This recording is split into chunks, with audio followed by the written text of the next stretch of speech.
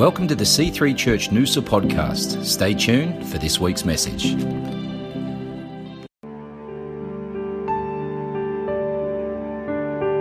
It's meant to be opened, explored, pursued. It's made to be read, reread, applied, and used. The sword of the Spirit, the Word of God, with wisdom, life-changing, to lead us on. It's made for guidance, to teach us His ways, showing what's true, right, and worthy of praise. It's meant to be hidden deep in our hearts, daily examined as the morning starts. No greater glimpse of God do we have, a lamp to our feet and a light to our path. Good morning, everybody. Pastor Christian here. I hope you've had an amazing week, especially those of you in Queensland with some restrictions lifting and life getting a little freer. And I got a word that I know is going to help somebody today. So I want you to get ready to have your listening ears on to hear the word of God for your life today. You know, this week Melissa and I were meeting with some of our team, and we just asked a few questions, and they said, you know, we really love how you encourage us with the word, but we also want to be challenged by the word. And, you know, the scriptures are given for our benefit and to help us do life well. And in 2 Timothy 3, 16 to 17, it says this. It says, all scripture is inspired by God and is useful to teach us what is true and to make us realize what is wrong in our lives. It corrects us when we are wrong and teaches us to do what is right. God uses it to prepare and equip His people to do every good work. So the title of my message today is being led by the Word, not the world. And so often we can get swept up in what's happening in the world around us that we just find ourselves flowing with it.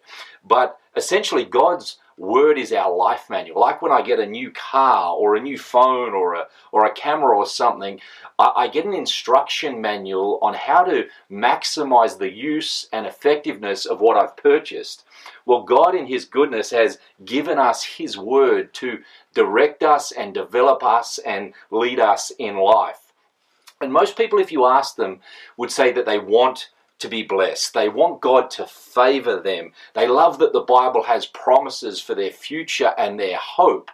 But in reality, not everybody wants to do what it takes to be blessed. And you know, salvation is a gift. It's a free gift. It's a gift from God, which is just one of the most beautiful things. It is the most beautiful thing in the world. But blessing is a choice.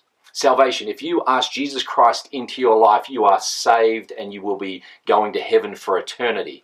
But just because you're saved doesn't mean that you're blessed. And to be blessed, we need to be obedient. The Bible says if you're willing and obedient, you'll eat the good of the land. And God is so good and He wants you blessed. He wants you to experience your best life. And He's so good that He never wanted you estranged from Him. He wanted you close. Therefore, He sent His Son, Jesus Christ, to save the souls of every man, woman, and child on the earth. But He also doesn't want us to remain in the same state we were when we received salvation. You know, there's a saying that I'm not where I want to be, but thank God I'm not where I used to be. And in Hebrews 6, starting in verse 1, it says this. It says, therefore, leaving the discussion of the elementary principles of Christ, let us go on to perfection, not laying again the foundation of repentance from dead works and of faith towards God, of the doctrine of baptisms, of the laying on of hands, of resurrection of the dead, and of eternal judgment. And this we will do if God permits. God wants us to grow, not just be saved. He wants us to develop and mature and to progress towards the perfection that He's created us for, going from faith to faith. And the reality is we need to be continually filled and refreshed by God.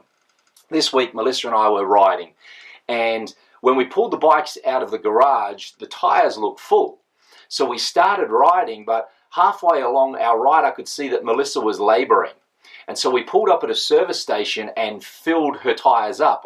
They looked full, but they'd leaked. there was only 8 psi in each tyre, so we filled them up to 30 psi. Well, the ride home was that much easier because her tyres were filled.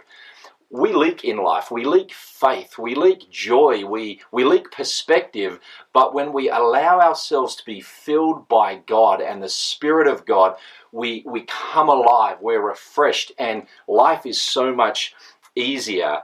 And the only way to be refreshed is to leave our old ways behind, to leave our old thoughts and nature and habits behind, and to do life God's way. In James 1, it says this, it says, "Get rid of all filth and evil in your lives, and humbly accept the word of God has planted in your hearts, for it has the power to save your souls."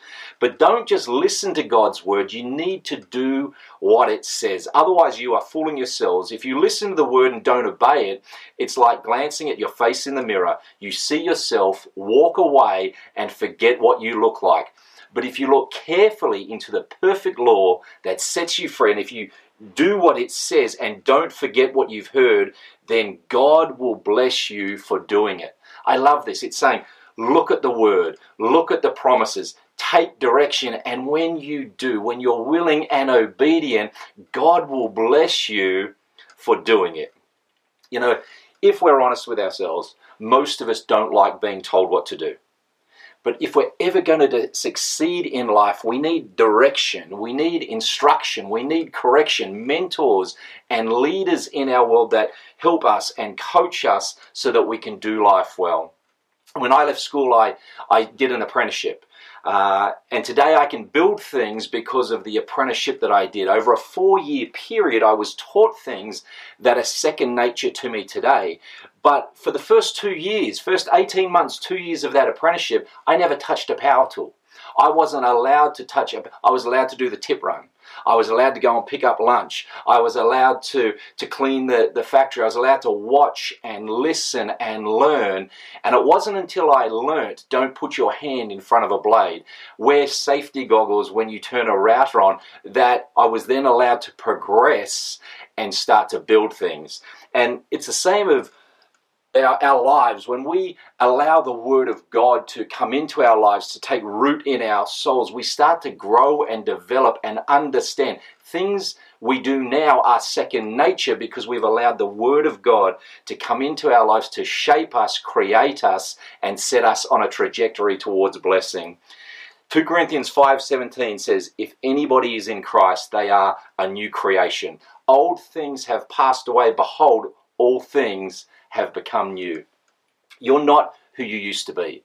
You're not what you used to do. You don't have to be swayed in life by emotions and desires or propensities of the past. You can live as a new creation in Christ.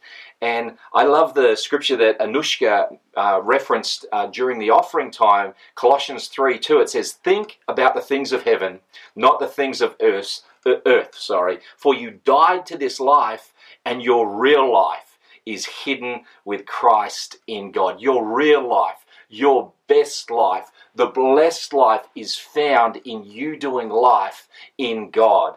And I want to encourage you to let the word of God be the thing that brings direction and purpose to your life.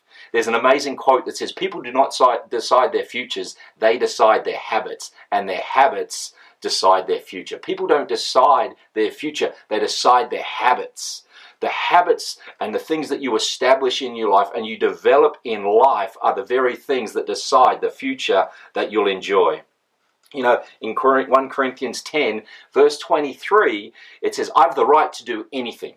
You say, "But not everything is beneficial." I have the right to do anything, but not everything is constructive. No one should seek their own good, but the good of others. In life, you can do whatever you want, but not everything you do will be beneficial, constructive, or conducive to attracting the favor and blessing of heaven over your life. You can do whatever you like. It's an amazing thing, the power of choice in our lives. But Joshua says this, Joshua 1 verse 8 says, "Study the book of instruction continually," the word of God. Meditate on it day and night so that you'll be sure to obey everything written in it. Only then will you prosper and succeed in all that you do. This is my command. Be strong and courageous.